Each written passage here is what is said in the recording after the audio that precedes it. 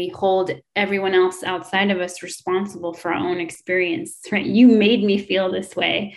And it's like, absolutely, we are interdependent. We can trigger things and do things to hurt others.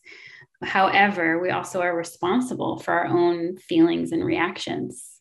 So, yeah, it's getting to this root of taking responsibility for ourselves, which that's hard.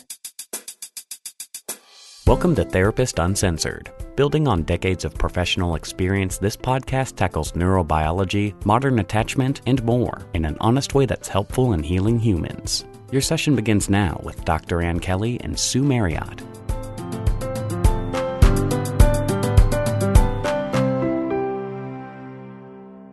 Hey everybody, welcome back to Therapist Uncensored, where we bring you the latest on modern attachment and relational neurobiology in ways that you can use in everyday life.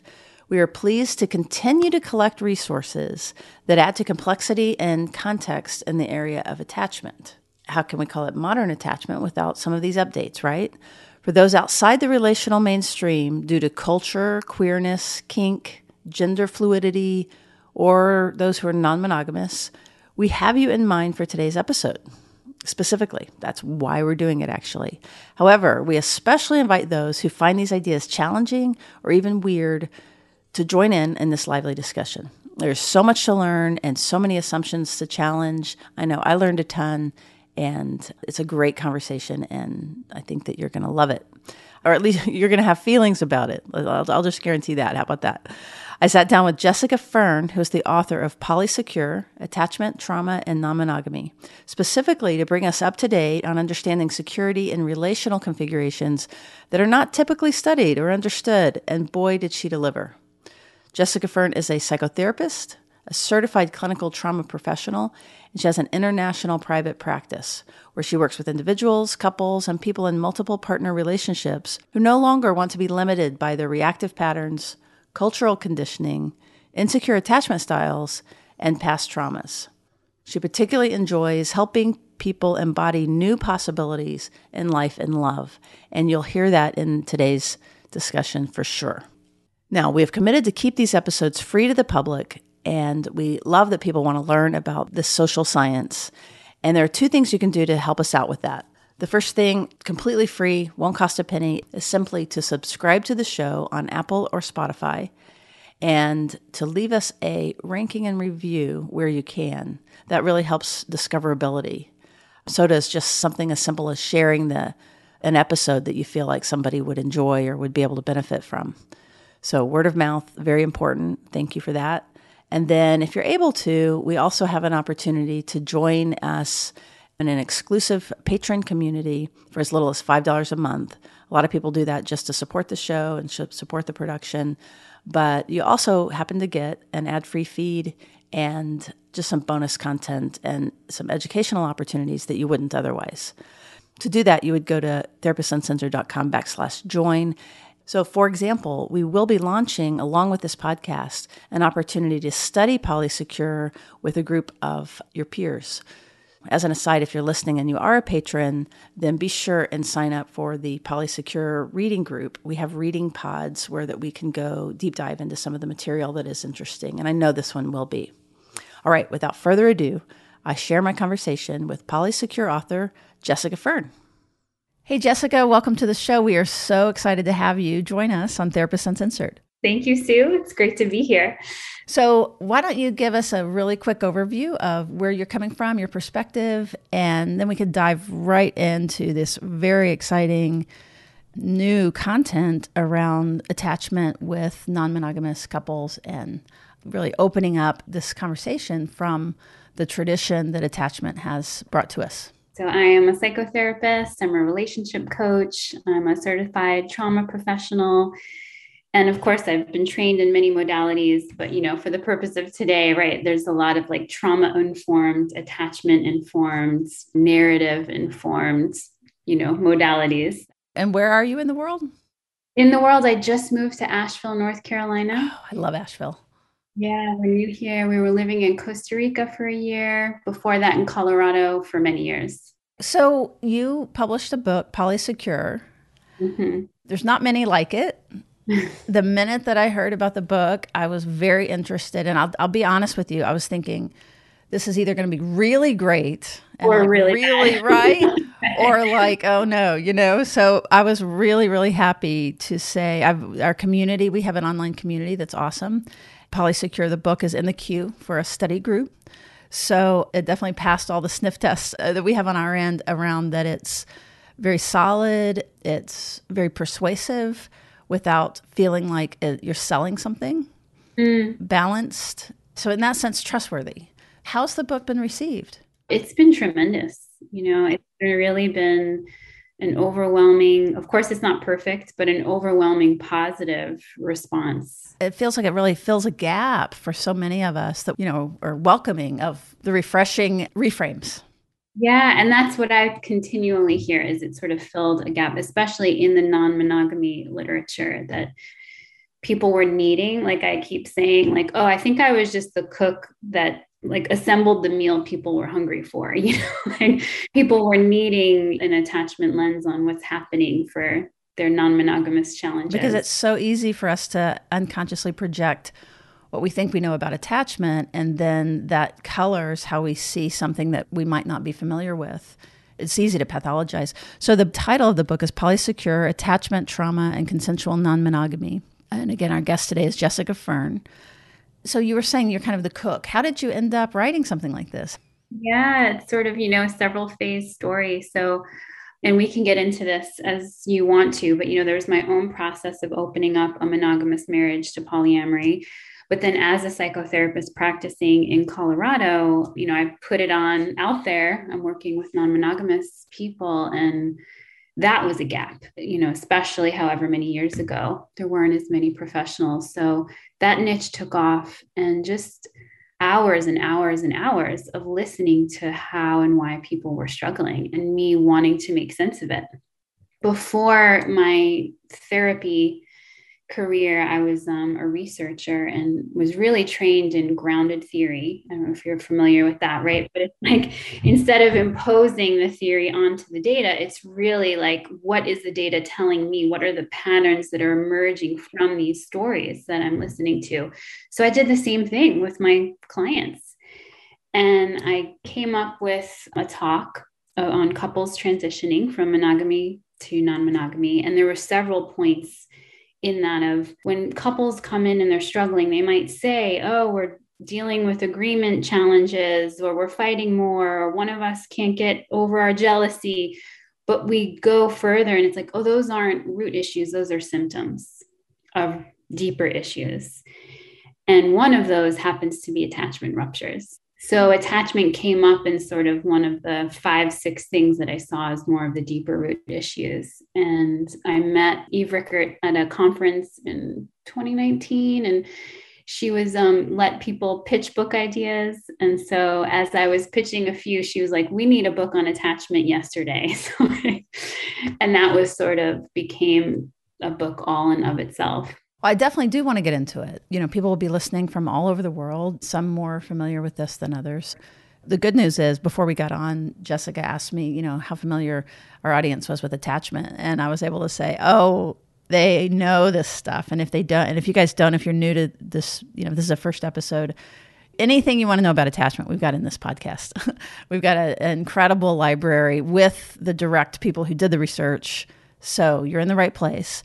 So I think instead of just focusing on attachment per se, we're going to be talking about the new information around the perspective, the biases that might be there.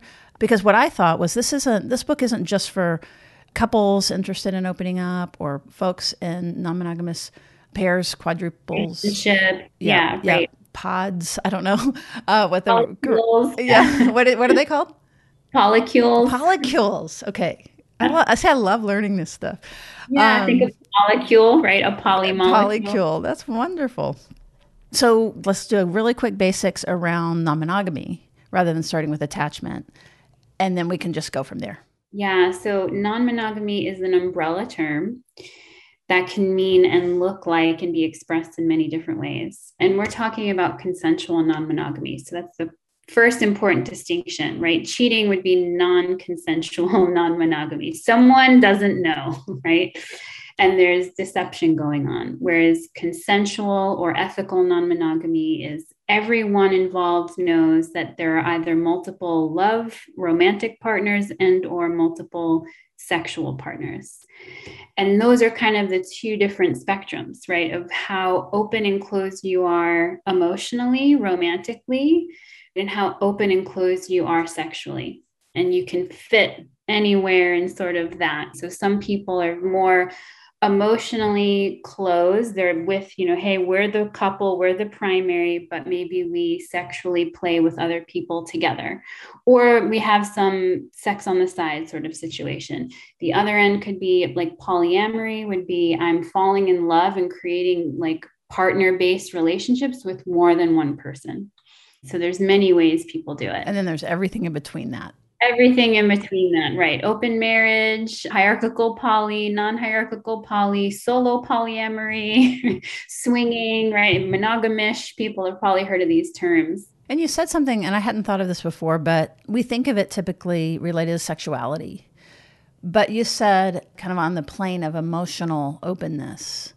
Is there such a thing of kind of polyamory that's more of an emotional? Yeah. Yeah, there's people who feel more polyromantic. So they might have a few really not traditional at all. These aren't friends. There is romance. There is a different quality of that connection that they are with somebody else. Or people who are sort of identify as asexual, but they still might have more than one romantic partner. In many ways, this can look.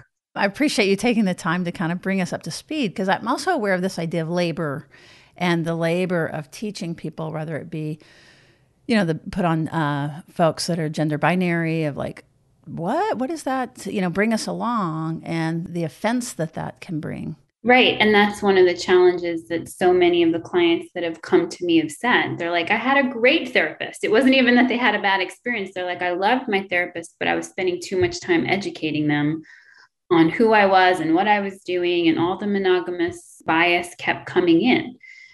And it's like, yeah, that's a lot of labor to do when you're paying someone. That's right. So that's the favor that you're doing us, is we're getting to ask these questions and learn. The book does it really, really well. How much does this occur? Is it different in different cultures? Yeah, I don't know about cultural studies as much. Most of it is done, we can say, within the US. I mean, within the last 10 years, there was a study that showed about 4 to 5% of the population was identifying as non-monogamous. I think it's much, much more actually, because many people, how you're defining non-monogamy for one, is the question, people admitting it. And then also, I think we're seeing with millennials and now younger, that they're just starting out this way. Absolutely. That's what I was going to say, is that's got to be low, because those folks wouldn't be captured yet. Right. They wouldn't have been captured yet, or even just in my own family, the generation above me, everyone would have identified as monogamous. But when my first husband and I came out as poly, 2 or 3 aunts at the family party came forward and were like, yeah, I was in a triad in college. And, like, oh yeah, we did swinging for a few years. And these are like traditional folks, So there's also just that, it's, yeah.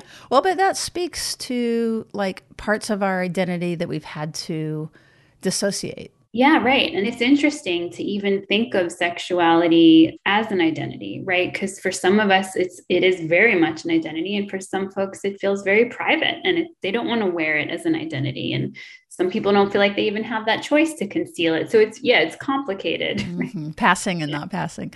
Right, exactly. Something you said in the book that I think would be helpful also to sort out is that there's a difference between a poly orientation and lifestyle. So can you say a little bit more about that? Yeah. And so this is what, again, through sort of the grounded theory approach, just listening to, thousands of hours of people describing themselves and their experience. And then once I put this out there, getting the feedback from people that they did sort of feel this way. And so some people really describe polyamory or non-monogamy, whether it's sexual or romantic, as an orientation. They say, this is how I'm wired. This is who I am. I don't even feel like I'm choosing this. Like, it's just me. I'm not going to argue with that, right? Why would I? Then there's other folks that are like, yeah, I could go either way. I'm happy to play for a while in this direction or experiment there. Or I was non-monogamous for a few years. Now I'm monogamous. It feels like a choice that they can sort of move in and out of depending on life situations or partners. And then on the other end, you hear people who are monogamous. And it's not just the cultural, societal conditioning. They're like, this is who I am. I could not be with more than one person. Like, it's just not possible. So, yeah, I see it as a spectrum. And some people, it is more of a choice or more of a philosophy that they align with, and that's why they do it. And other people, it's definitely feels like their orientation. And I knew a woman, though, I love how she said it. She said years before she was solo polyamorous. So solo polyamorous means? Solo polyamory is when you don't usually couple up and have, like, I have a primary partner and we live together, we share finances, it's more living like you're your own primary partner.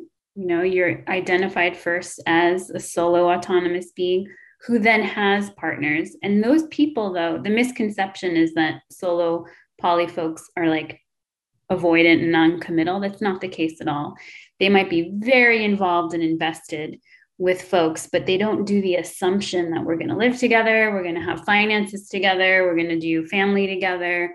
All of that is negotiated. My experience with it has been the boundary work that has to happen to be able to navigate this.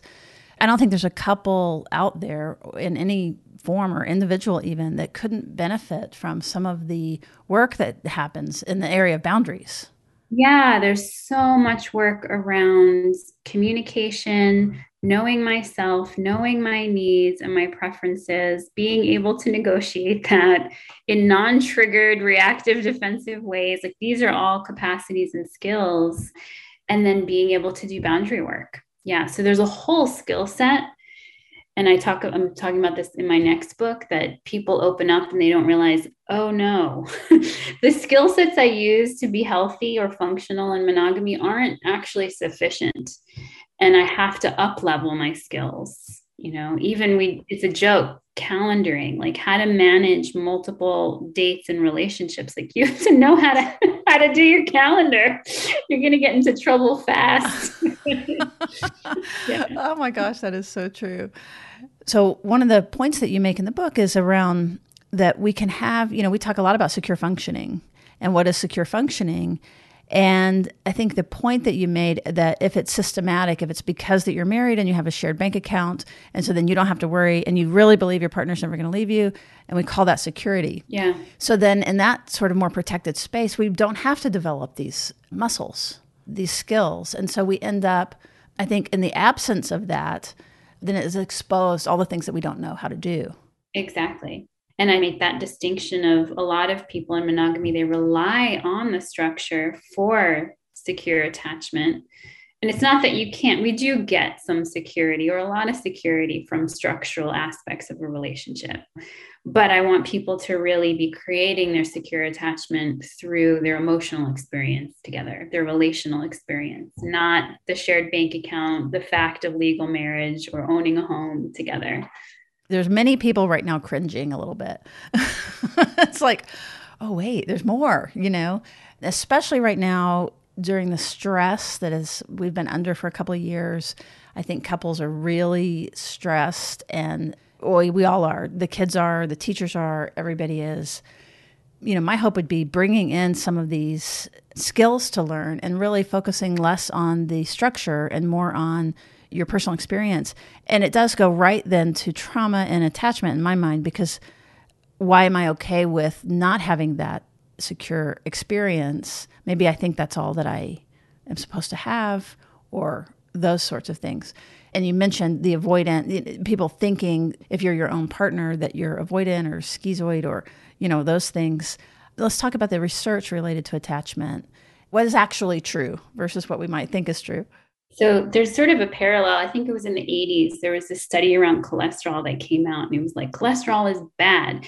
And then you look at the study, and they fed rabbits like meat that don't eat meat. Right? It was like something like that. And you're like, we can't conclude this for humans, that therefore all cholesterol is bad, right? So there's a similar problem that's occurred, that initial studies around attachment asked monogamous people if they were open to the idea of non-monogamy. And it just so happened that the people who had the more dismissive attachment style were the ones that were more likely to say, I would consider non-monogamy. So what do you think the takeaway was? Absolutely. Well, yeah, Therefore, people who practice non-monogamy are dismissive or basically are insecurely attached. Yeah, exactly. And that is not the case at all. So there's only been like a handful of actual studies though, and they're all survey data, but they've done, several thousand folks. And they've looked at people who were non-monogamous and polyamorous or swinging. And it's great. They show that in many cases, there's absolutely no difference in the attachment styles of people practicing monogamy or non-monogamy. And in some cases, the people practicing polyamory were actually a little bit more securely attached. Which makes perfect sense in the sense what we were just talking about, right? Exactly. Like to really do this on an ongoing basis, you do need to be more secure in yourself and your relationships. So far, the data does not confirm that non-monogamous folks practicing it are any more or less insecurely attached, which is great. And in some cases, a little bit more secure. Well, it makes me think of the research around when you don't come by security naturally with your family, but you do a ton of work on yourself, that you really can function securely. And in some cases, your reflective function, your capacity, those skills are higher if you didn't come by it naturally because you've worked your tail off for it. Exactly. Right. The earned security. So this is similar, that you really work on your balance, you really skill up. There's a benefit of that around how you feel in the world and your closeness that you can have with your partner. Exactly. Like there are studies that show the best predictor of your attachment style with your child wasn't your previous attachment style as much as did you start to work on your attachment yet? Right. Oh, interesting. Right? So people who had, more of a disorganized experience, as adults, if they had done attachment work and like created coherent narratives, they were, more likely to have a secure bond with their own children. So it's really where we are in our own personal development work is what makes the difference. So what can we glean? What can we learn around, you'd said that you had given these talks around moving. Again, whether people are interested in actually opening the relationships up or not, it's still really useful to kind of learn kind of cross-culturally. So what can you bring us as far as what you've noticed or what the research says? Yeah, in terms of attachment and non-monogamy. Yes, and the skills basically too, that we get the benefit of if we have to work out those boundaries. Yeah, I mean, it's important to name that often to help people realize that potentially what's going on, you have a non-monogamous couple or client, in your office and they're struggling. And to start inquiring about what's going on in the attachment-based relationship. So the transition, especially for a couple that's been monogamous, it's a huge deal to open up, and where there was structural security and now there isn't anymore. So even if they all felt secure before, they're going to show these new signs of feeling insecure because non-monogamy is less secure in some ways, right, than monogamy because it doesn't have that structural aspect. So a lot of people, they open up and they just start to really feel wobbly or completely shaken to their core, right, the degree that it's happening. And one of the things I mentioned in the book is primal attachment panic starts to show up. So people who have never felt a lot of anxiety potentially, right? They might have even been more on the dismissive end of the spectrum, right? And now their partner is in there consenting. Great. I'm wanting to do this. Go out and have fun on your date. And their partner's gone and they're completely melting down. How do they make sense of this? So explaining what attachment panic, primal panic is, your brain might know your partner's going to come home, but some aspect of your nervous system says, attachment figure away, danger threat, I might die. And we feel like we're terrified to have our partner out of reach. And nowadays, our partners are in constant reach with the phone. I mean, it's incredible. It's actually not healthy in many ways, right? We don't get a response within minutes and we're offended or we're worried that they're dead. Like it goes to either extreme, right? So the leash that we have in our relationships to each other, that's a lot of even the differentiation that's needed. And this is a process that many partners didn't differentiate before they open up. There's aspects of codependency, of identity fusion, of can you just have a night not together and you're good, right? Like, do you know how to be with yourself and you're okay, right? What I call the secure attachment to self. So that's a huge skill that's really needed in this. But again, it's not just non-monogamous folks who benefit from that skill set. Like we all, could use probably an upgrade in our secure attachment with self. Could you say a little more than like the difference between enmeshment and closeness? I see that on a spectrum too, that we have closeness, and it would be a spectrum of independence and connection at the two poles. And then in connection, we can go too far and it becomes fusion, right? It becomes enmeshment. It's not me as an individual connecting with you as an individual. It's I am losing myself within you. And of course, moments of that in sexual union or intimate union, I'm not talking about those peak experiences, right? I'm talking about the loss of self on a day-to-day level. And how does that look? Like what does that sound like? How does that look? How does that feel versus closeness? So it can be so subtle. Like, are all your passwords, you and your partner's anniversary or name smashed, right? Or all your photos on social media, you and your partner, like, just where's the autonomous self, right? It can be like that. It can be like, yes, we want to be considerate and check in with our partners, but can we actually make decisions for ourselves based on what do I actually want? I'm thinking of my grandmother was very enmeshed with her family, and like we'd go out to eat and she couldn't order for herself. It was always like, well, what do you want? Or we'd be like, do you want dessert, grandma? And she's like, well, do you want dessert? No, I don't want dessert. You get it if you want it. It'd just be that kind of like little dance that we'd have to do. So I think those are some of the ways it can show up. Or if a partner just doesn't feel okay, or they're threatened if their partner wants to make appropriate independent decisions, or the boundaries that someone might set that are actually healthy feel really hurtful. Well, I like kind of doing this in a little more detail because then I can feel right under that it gets to the panic. It can look like controlling behavior. I can imagine like not understanding those deep pits and then attributing this bad feeling to the partner. You're doing these things to me. You're making me crazy. And all sorts of bad things happen. So I can feel like why someone would be very resistant and reluctant to go into that kind of terror and those kinds of fears. Totally, right. And you're naming something huge, actually, when we hold everyone else outside of us responsible for our own experience, right? You made me feel this way.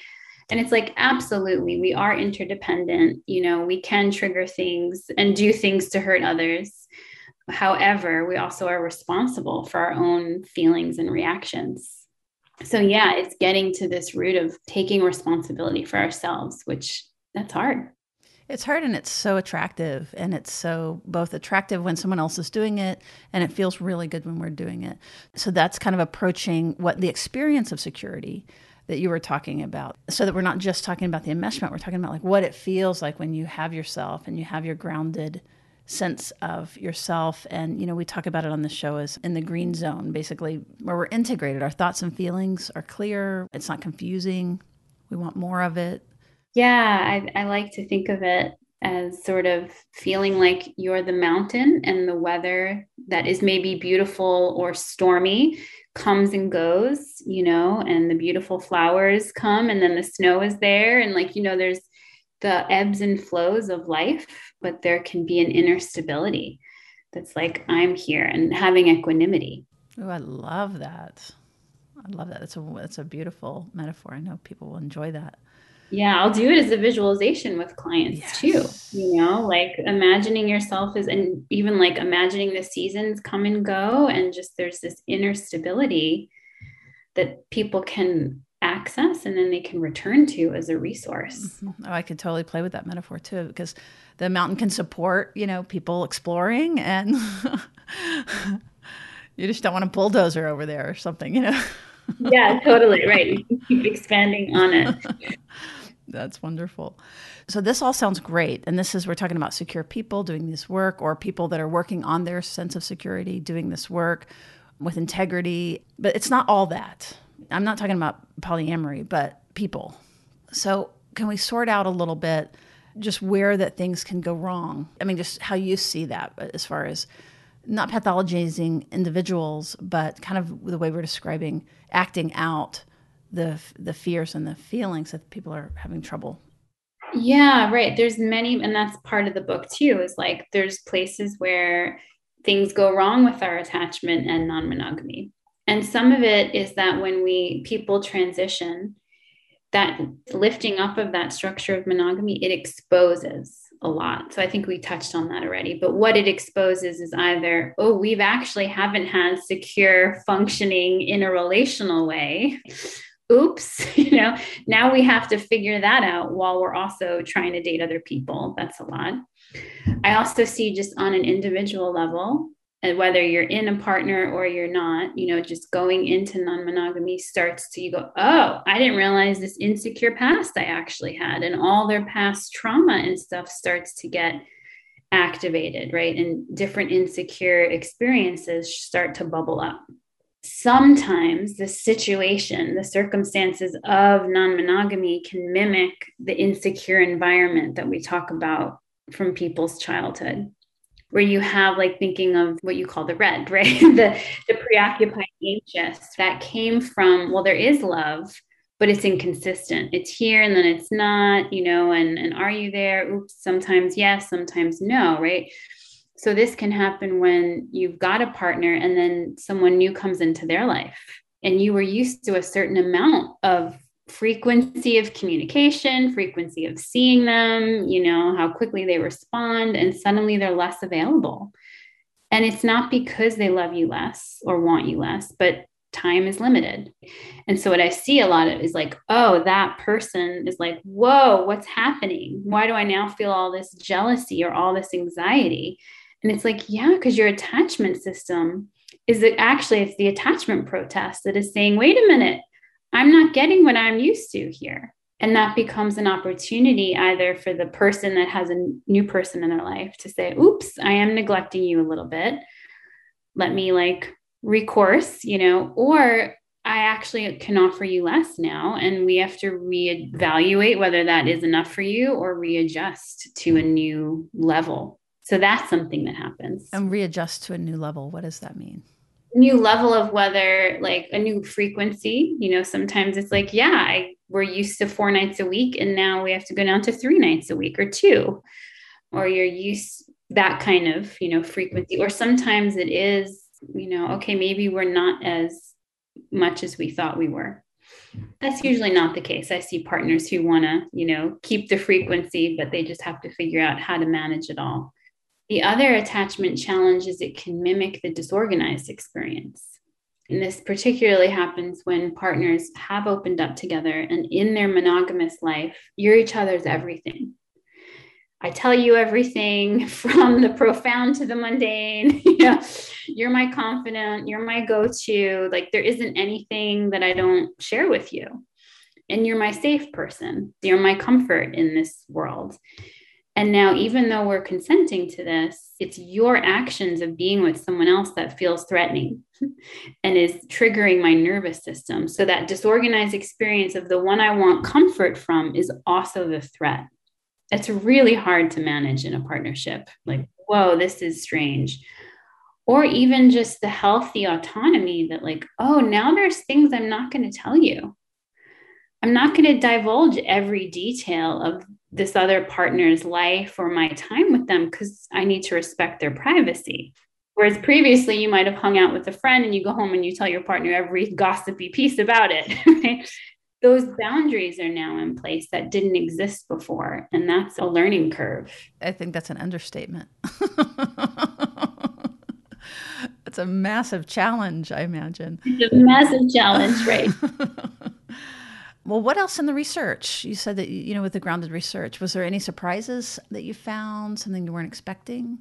I'll have to think like that will maybe come up. But I mean, the other things I came to were like not about attachment and non-monogamy, right? They were sort of what my next book will be about is these other points. And non-monogamy will expose the cracks in your relationship. So a lot of these deep surface, sometimes even invisible issues all get shown. Power dynamics, issues around money. Wait, we're not actually sexually compatible at all. And we've just been tolerating that for a long time.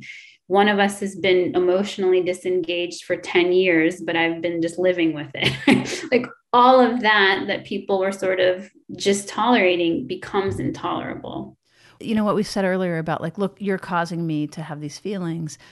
One could easily say everything was fine. It's the talking about opening it up that's the problem. And that's what I say. It's not the opening up itself. It's what happens in that process. So it's not non-monogamy itself that's causing these things.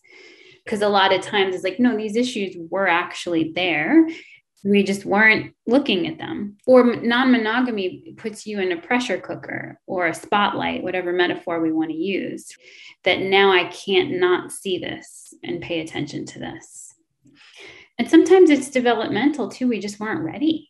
For many women, especially, non-monogamy is a sexual liberation in many levels, that women start to say, wait a minute, I'm allowed to be a sexual being. And I'm even allowed to want more than one thing, not just more than one person.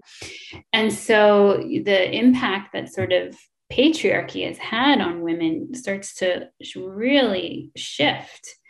And that's huge, right? So then people start to claim themselves and their desires. That's one of the other things that is on the list is there can be this awakening of the self. And many things in our life can catalyze an awakening of the self. And maybe that was a surprise, but I was like, whoa, there's all of these people who transition to non-monogamy and they have this like complete spiritual awakening of the self, like a developmental shift that's happening.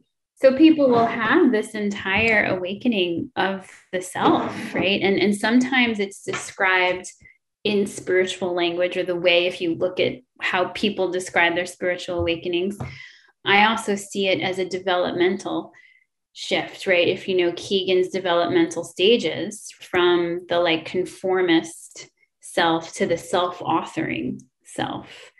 And that's a huge wake up. I can totally see that it's not just sexuality, but once you begin to open up to all the things that you haven't let yourself want, it makes me think of Glennon Doyle's work and the traps that we unconsciously have around ourselves. So just one thing, I could see it catalyzing changes in work. I mean, even this is a weird example, but it makes me think of COVID and how we were all just in our automation and doing it. And then when we were forced to shift, all of a sudden there's like career changes and all sorts of things that happen because of the sudden awareness of a freedom that we actually already had, but we didn't know that we had.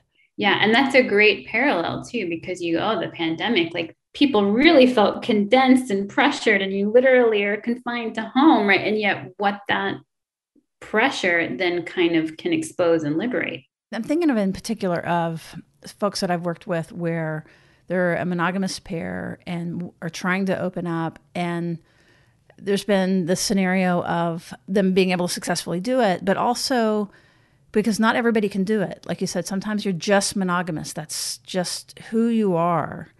And the grief that comes around both becoming more and more aware of themselves, and then this distance that happens. And at some point, this just heartfelt boundary of like, I'm so sorry I can't do this with you. I only want to mention that because some of the other folks I've worked with, they can't envision. I think sometimes it feels like you have to do that, whether that's your orientation or not, because you want to hold on to your partner. Exactly. It becomes a really huge dilemma for both people. You have the one that wants this and then the reluctant partner, right? And the one that wants it, they wind up in this dilemma of, okay, this feels like the authentic expression of me is polyamory, but I might have to lose the love of my life or my marriage, my family, the way that it's been, you know. And then the other person is like, yeah, I don't want to lose this relationship, but you're asking me to do something I just can't do, don't want to do. In terms of working with people, I usually ask the reluctant partner, though, as long it's this tight, it's a hard line. Can you give this a try, a full effort in a way that doesn't feel traumatic for you, though? So you too have been doing your version of relationship for 10 or 20 years. Would you give your partner's version of relationship a year? Can you do that?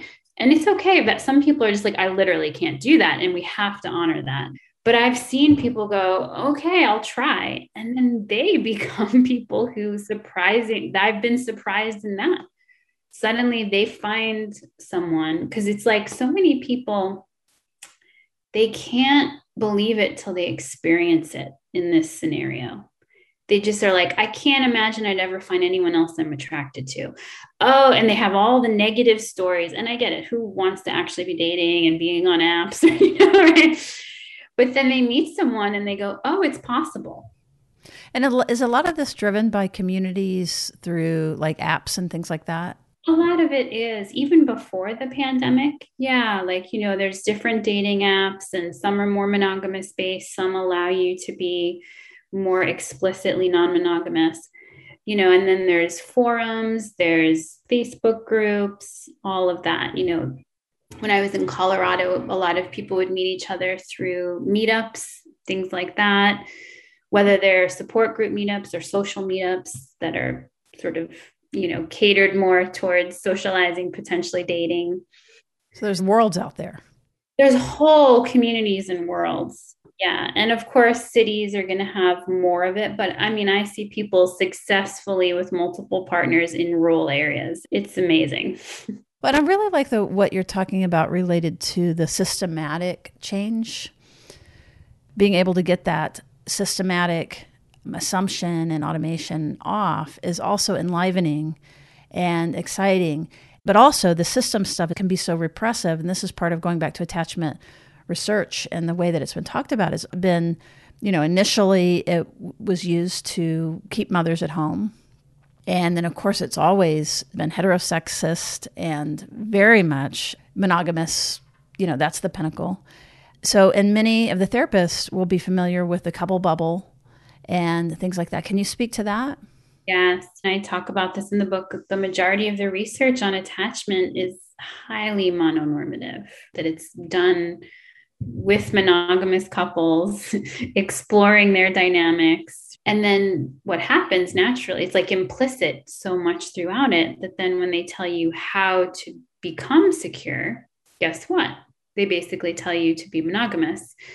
Some people or research explicitly says be monogamous, and they even demonize non-monogamy as a form of insecure attachment and acting out. And it's like, oh, does that happen? Of course. Does that happen in monogamy too? Of course. Like it happens in both ways. But, you know, when they do a study, this would be another good example that people who are more dismissive style of attachment are more likely to have casual sex. Then you take people who are having casual sex, and guess what the takeaway is, right? That they're dismissive style. That's not necessarily the case. So that happens a lot when they explore monogamous folks and their insecure attachment styles and how that expresses sexually. Like there was even a study that said like sexting was an expression of an insecure attachment style. For a lot of folks, that might be their only way of connecting initially with their partner because they're a long distance relationship. Like sexting can be a complete expression of healthy sexuality and attachment, you know? So yes, there's that challenge, looking at non-insecure attachment styles and then taking those behaviors and projecting them onto others as insecure expressions. But then, you know, if it's not explicit, there's just implicit things like telling you how to create secure functioning, and you have to have rituals at bedtime. Well, what if I don't live with my partner? Or what if I can't create the couple bubble? So a lot of the way that specific behaviors that are told are highly mononormative, and not everyone who's polyamorous, non-monogamous can even do. So just like with parents, how the child has a different attachment style with different parents, I imagine it's not just that people in non-monogamous polycules have all secure relationships. It's made up of individuals that have their own histories, and so that they have different attachment styles with the different relationships. Yeah. Yeah. And that's often a surprise to people, is maybe they knew about attachment and identified as having one style, or they just read about it and go, oh, I've always been that way. And then they're like, oh my goodness, why am I feeling 3 different styles with each different person? And there was a study that did show that you could have a secure attachment with one partner, and it was like you could then have any kind of other style with someone else. That is so powerful because it also emphasizes the didactic, the relational part of attachment. It's not just inside of you. Right. I mean, even with friendships, you could notice like, oh, right. Like if someone's coming too much at me, I wind up withdrawing a little bit. If someone's a little far away, I lean in more. Yeah, I become a crazy texter. Right. Exactly. Why haven't you responded? Right, exactly. Yeah, that's funny. In so many ways. And that's kind of, I introduced that in the introduction. I say like, yeah, there's a wealth of knowledge here about human connection and bonding that like, I don't want to throw that out. And yet we need to be critical and say, wow, it's also highly mononormative. And it makes me think of, most of us, when you ask like, oh, how do a sperm and an egg, how does conception of a human happen? Most of us would say the sperm penetrates the egg. And people looked under the microscope and that's what they saw. Guess what? That's not how it happens, right? That is a highly like gender role binary, masculine, feminine interpretation that the masculine penetrates the feminine. That was like a patriarchy paradigm that literally informed perception. They then found, oh no, there's this whole conversation that the egg and there's like cells early in around the cervix that sort of sort through the sperm and they escort other sperm forward. And then the egg, there's certain ones that like do things around, and then, the egg opens and sort of picks with the sperm, right? So it's just like, oh, how interesting. Oh, that's so fascinating. Yeah, right. Just so right. Like, and yet it's not that there weren't some truths, but like, it's not a complete story because of these paradigms that are ancient. I love that example. If we can, before we wrap up, go back to trauma for just a minute, because I was thinking about another sort of subset that I have some experience with that have been really difficult to sort through are folks that are highly traumatized, that it is a little confusing if it's acting out, if like the BDSM is an extension of their trauma or if it is part of their self-expression. So I just wondered what your thoughts were around on the more extreme end of trauma and how that interplays with some of these. Yeah, and this is a tricky one too, because it can be both. And same thing, monogamy can be actually an expression of someone's trauma too, right? Or shutting down of their sexuality can also be an expression of their trauma, or very vanilla sex can also be, just so to not take the BDSM and go, oh, that's just a traumatic expression. But yes, are there people who go towards BDSM and they have a trauma history? Absolutely. When I work with those clients, what we see sometimes is it can be quite amazing, is that it's the BDSM that helps them heal their trauma, because a situation that they were in non-consensually, they now get to consensually engage with and take back their power, even if they're the one that's in the submissive role. And there's a voice and there's always a no that's allowed there. So a lot of people find their healing of their trauma through these modalities, so to not exclude that from the equation. And then sometimes, yes, I've seen people who we work through their trauma and they're just kinky, right? If you know the erotic blueprints, she has that as one of the erotic blueprints is kinky, right? That's just what our sexual expression is. We like to play in certain dynamics, that's really can be really healthy. And then I've also seen some people go, oh yeah, maybe I don't need some of these things in the way I used to anymore, because it was a healing experience for them or a healing period of time. But what you're saying through all of that is that it's not the behavior, it's the intention. And the person being able to tolerate the feelings, to be able to sort out, does this feel good to me? Am I doing this because my partner wants me to do it and I'm just submitting out of an old system? Or where's my pleasure and where's my voice in this? Right. If it's truly your pleasure and your voice, great. Who am I to judge what that looks like? But if you're doing some of these BDSM things and you feel more traumatized, we need to okay, what's going on here? But I don't see that as usually the case. No, that's so good to hear. And I really do see this conversation as disruptive, and it's intentionally disruptive. And the folks that are brave enough to find these spaces to express themselves in this full way, they're disrupting a system that has been really toxic to many people. So I'm excited about that. And I think that, like you said, the freedom that comes with it on a number of levels, not just sexuality or romance, there's a wholeness that can come through it. So I thought maybe we could end with you saying a little bit about some of the benefits of considering it. Yeah. Yeah, there's so many benefits. To quote Esther Perel, she says, we now expect one person to meet the needs that an entire village used to meet, right?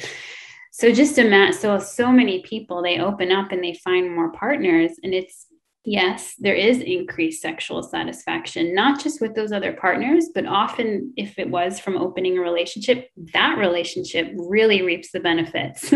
It can rekindle and revivify that sexuality where we find a better groove together, right? Because we're being more honest. We're having conversations we weren't allowed to have, or, oh, good, I can go get this kinky expression here. I'm not pressuring you for that. We can have the sex we have, and I can just really value it. So there often is an up leveling, what is that? The tide rises all the boats, right? of sexuality for folks. More, need fulfillment on many levels, emotional needs, intellectual needs. A lot of people have just more positive, novel experiences. Oh, good, I can go play racquetball with this partner. I really love racquetball, right? And with this partner, I have other things that we do that are meaningful to us. For parenting, it can be incredible. I have a 3-adult household, and we joke that we're almost at the right ratio with one child. Almost 3-to-1 maybe does it, So a lot of people feel more support in their lives through family, financially. If you are actually, entwining lives with more people, that can also be a benefit. There's a lot of things that people benefit from, of just having more love, more support, more folks that are involved. That's wonderful. And it's not for everybody, so nobody hear this as pressure, but we do need to spend some time opening around it, because unconsciously, there's that push away of anything new or different. So that's wonderful. So if people wanted to know more, how would they find you, or what are other resources that they should turn to? My website is jessicafern.com. Right now, I'm not taking new clients, but if anyone reaches out to me through my website, I will do case consultations for therapists. That's something that is still open. I love doing that. And so valuable. Yeah, exactly. So that's an option for folks. Right now, I'm in the process of writing the second book that sort of goes along with this. So there are some resources on my website, but I'm not offering any fresh trainings at the moment. Yeah, because I'm focusing on the next book. Oh, that's exciting. Well, I can't wait to give it a little boost there. And for those listening that want to commune around this book, we will be doing some level. I don't know exactly what it's going to look like yet. We have reading pods, we call them, with our community, where the small groups get together and read a book and discuss it over a period of time. We also do a book club where I'll go through the book slowly, and then we meet live and talk about it. who knows what we're going to do, but we're for sure going to follow up and do deeper work with this book. So thank you for that. And anybody listening, the way that you get access to that, it's as little as $5 a month. You can join our community. It is at therapistsuncensored.com/join. And you get extra episodes and some of these deep dives and all kinds of things like that. So we welcome you there. All right. Well, thank you so much. This has been really valuable, and keep us posted related to the next book. I would love to get you back on and talk about it, update it. I'd love to talk more with you. Yes. Thank you, Sue. Thank you so much. Yes. Bye. We've been talking to Jessica Fern, author of Polysecure, Attachment, Trauma, and Consensual Non-Monogamy. If this material has been valuable to you, and I imagine if you're hearing this part of the episode that it has, we really encourage you to share the show and to give us a rating and review. Those are the two ways, basically word of mouth, that help other people discover this kind of very cool content. We'd also like to thank our sponsor, Simple Practice. It has saved my rear. I can't tell you how many times. I'm not good at administrative work. And basically, once I got it set up, which wasn't that difficult, it is just a click of a button, and it's incredible. So whether you're a private practitioner or maybe anything in private practice, so a speech pathologist or physical therapist that works out of your home, anything like that, this can help you out, I promise. It's HIPAA compliant. There's hundreds of thousands of clinicians using it across the world, and we personally endorse it. It's good stuff. So go to simplepractice.com/Therapist Uncensored to get a deal for our listeners. All right. Thanks for listening.